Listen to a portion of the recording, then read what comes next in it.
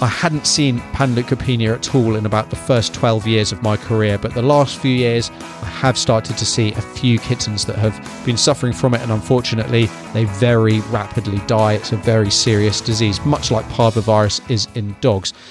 Are we pumping too many chemicals into our pets with their routine vaccination, amongst other things that we're giving them, parasite control, that kind of thing? Well, it's a big concern for many pet owners out there, and you're certainly not alone if you're thinking that actually maybe you shouldn't be vaccinating your cat or dog. Well, it's a really big topic, and it's one that I'm tackling today. Welcome to Call the Vet, the show that answers all your dog and cat questions so they can live healthier, happier lives. And here's your host, veterinarian Dr. Alex Avery.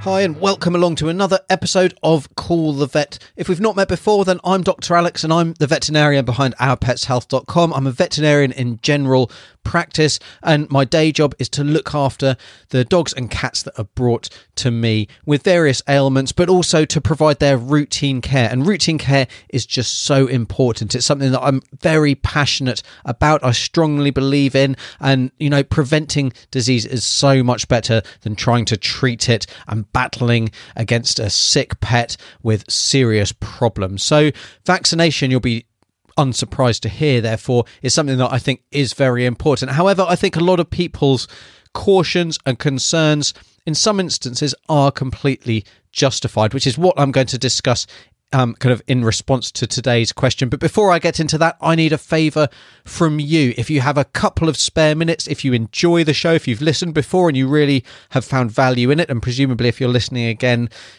thank you, but you do. But also, if you're a first-time listener, then welcome. Really happy to have you along. I hope you get something really valuable out of today's episode. There's a whole back catalogue of questions for you to go back to as well. But my favour for all of you is to head over to Apple Podcasts and leave the show a review, and preferably a 5-star rating. It helps more than you can imagine with other people finding this podcast, letting them know that it's something that's worth their time listening to, and allows me to help more pets live their best life possible, which is something that I kind of feel really strongly about, and is why I'm doing the show. Why I've got ourpetshealth.com, the website where you'll find lots of valuable information, and also over on youtube.com/ourpetshealth, where I release weekly videos as well. My passion is to try and help as many pets as I possibly can, and leaving that little review, it'll take you a couple of minutes, if that, and I'll appreciate it so much. It also means an awful lot to me when I read through kind of your thoughts and how much of an impact the show has to you. But anyway, that's my little request for today. I hope you'll consider it, but let's get into today's question.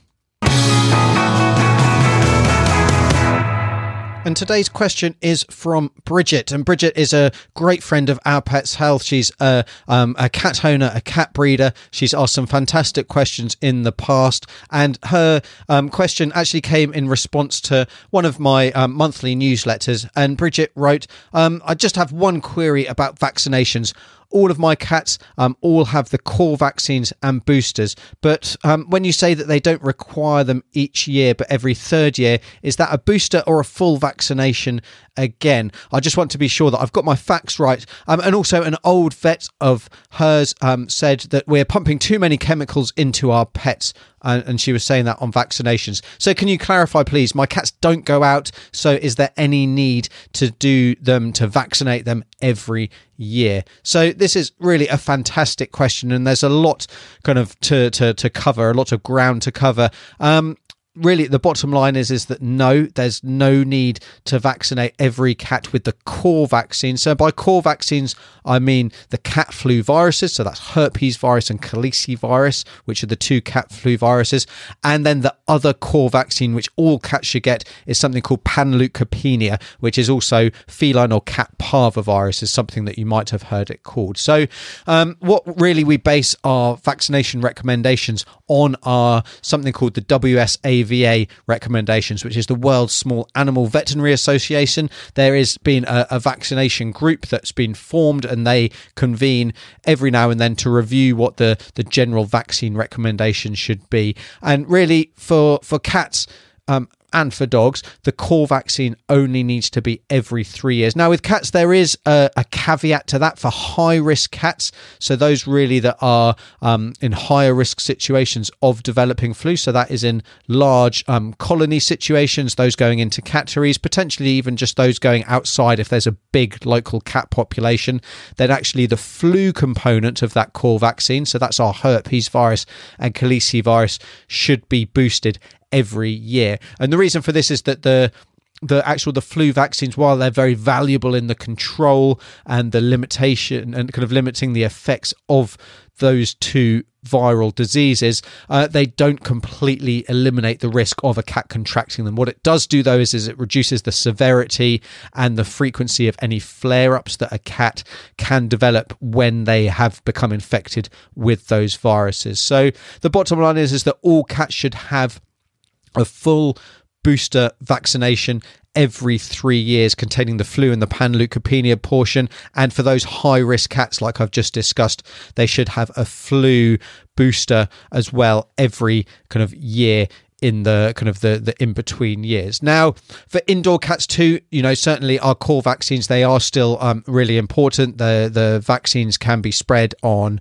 kind of shoes, on you if you've come into contact with any other cats as well. So it's definitely something that we consider for all cats.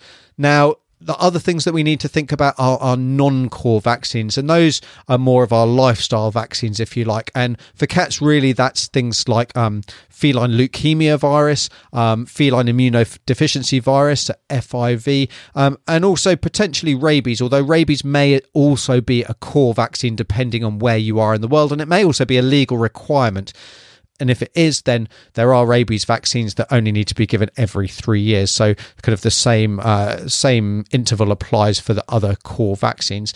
Now, with the non-core vaccines, so these lifestyle vaccines, now the way that they are formulated and the way that they have to be formulated means that actually they do need to be given every year, but whether they're needed or not really is on a risk assessment basis. So that's something that you need to decide with your veterinarian when you're discussing what the local disease risk is. So some countries, for example, have really high feline leukemia virus incidence and very low FIV incidence. In other parts of the world, certainly where I am in New Zealand, it's the other way round. Whereas when I was in the UK, it's the feline leukemia virus that we're often more worried about. And actually, unfortunately, the feline leukemia virus tends to have a much bigger, more serious impact on a cat's life. But it's really a risk benefit. So if your cat isn't going outside, so in Bridget's case, her cats are indoor cats, and unless she already has those diseases in her home population, because they can, as well as be spread by bites and fighting, they can also be spread on food bowls in some cases as well. Unless they're already present, they're not going to be required. So Bridget's not going to need to get those vaccines for her cats. Now, if your cats are going outside, if they're potentially getting into fights, if there's a risk of contracting those diseases, then, that's something that you really should think about, because they can be very serious diseases that can ultimately result in death. So, we're giving vaccines against things that are fatal. That's the first thing. And certainly in the case of panleukopenia, which was one of those core vaccines, that can be really nasty. I hadn't seen panleukopenia at all in about the first 12 years of my career, but the last few years I have started to see a few kittens that have been suffering from it, and unfortunately they very rapidly die. It's a very serious disease, much like parvovirus is in dogs. So, that's a really good reminder that although we might not see those diseases, we might then think, and this is the same with people's vaccinations, we may then think that they're not a threat. It's not something we need to worry about vaccinating against. It doesn't take much for those vaccine levels to drop below a level that we start seeing these diseases come back in the pet population, and they're very serious. Now, in the case of flu viruses, they can also be fatal, absolutely, to young kittens. And I've certainly seen that. Flu is incredibly, incredibly common. But they can also be kind of life-altering, quality of life limiting in adult cats. They can get these chronic, snuffly noses where they're often kind of streaming with pus. They're blocked up. Their eyes can become inflamed. They can get ulcers, and they can be miserable. And that will flare up at times of stress, or when there's other problems going on. So, that's something that your cat doesn't need to suffer from when there are vaccinations involved.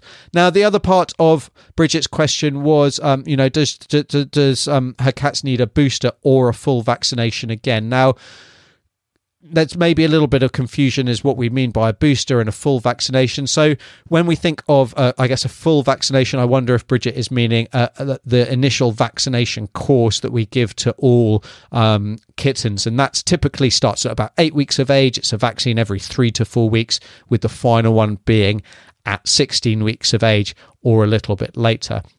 A booster is then given, so that's the same vaccination. It's the same kind of vial that is used, but only one vaccination needs to be given. That's given then a year of age or a year after that initial vaccine course, and then that same vaccine vial is used to give the booster vaccinations every 3 years. The only difference would be if then you need that flu vaccine in the interim years, the intervening years, then a different vaccine vial is going to be used that's only got those flu viruses in it. So, it's really very important that we think about this. Now, another thing that, you may have heard about and kind of often read about is titer testing. So that's a way of taking a little blood test and looking at the antibody levels in the blood. Now, the antibodies are kind of a marker of immunity, if you like, to see what those antibodies levels are doing, to see if an animal is likely to be immune or not, and so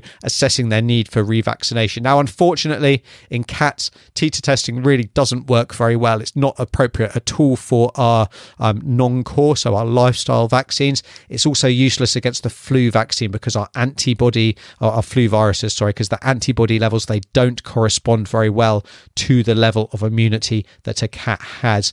And then panleukopenia, it's not something that we would typically do, because we're going to need to boost for that flu virus anyway. And really the risks of vaccination, believe it or not, there's a lot of hysteria out there, are incredibly, incredibly low. Now, vaccines, like I said at the beginning, it's a really hot topic. There's a massive, I could probably talk for another couple of hours about the ins and outs of vaccination and titer testing and the risks and the side effects and all that kind of thing. I'm not going to do that. Don't worry, don't turn off. But I've already written about those extensively over on the website, and I'll leave the links to all of those articles if you want to dive into this in much more detail over in the show notes. So definitely head over to those show notes and you'll be able to follow links to get any more information that you need when it comes to deciding which vaccinations are best for your cat and how often they need to be vaccinated. But certainly there are still some vets who will give an annual vaccination of everything, and that's for cats, including the panleukopenia, and that's for dogs as well. I still sometimes see dogs that have an annual revaccination of the parvovirus, of the distemper virus, of the infectious hepatitis virus every year, when really there, in my mind, is very little, there's absolutely no justification for that.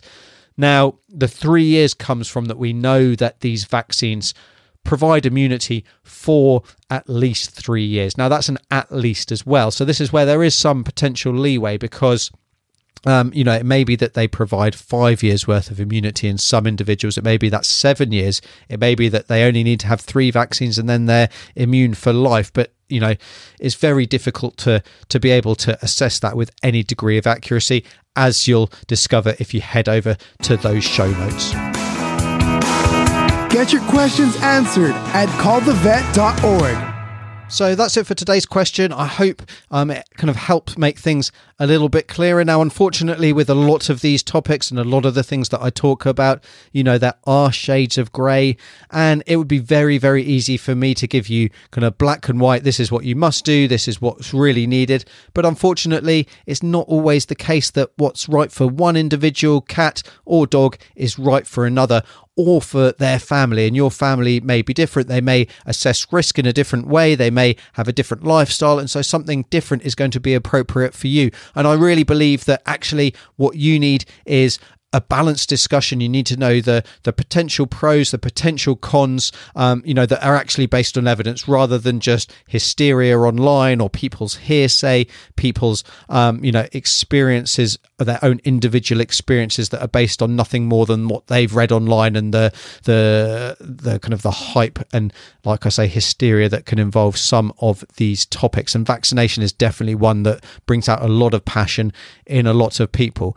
But anyway, that's it for today's episode. I'd appreciate it so much if you could take the time to leave me a review over on Apple Podcasts or wherever you're listening to this podcast. And I've also got a freebie for you as well. So like I said at the beginning too, I'm a strong believer that preventative healthcare is incredibly important. And to that mind, I have produced a free cat care guide, which you can download at ourpetshealth.com/pet care guide. And that takes you through some of the things that you need to think about doing and carrying out for your cat and also for your dog to help them live as healthy and happy a life as possible, to help them be the healthiest version of themselves that they can be, and to ideally keep them out the vet clinic. So if that sounds like something you're interested in, head over to ourpetshealth.com pet care guide. And until next time, I'm Dr. Alex. This is Call the Vet. Take care. You've been listening to Call the Vet.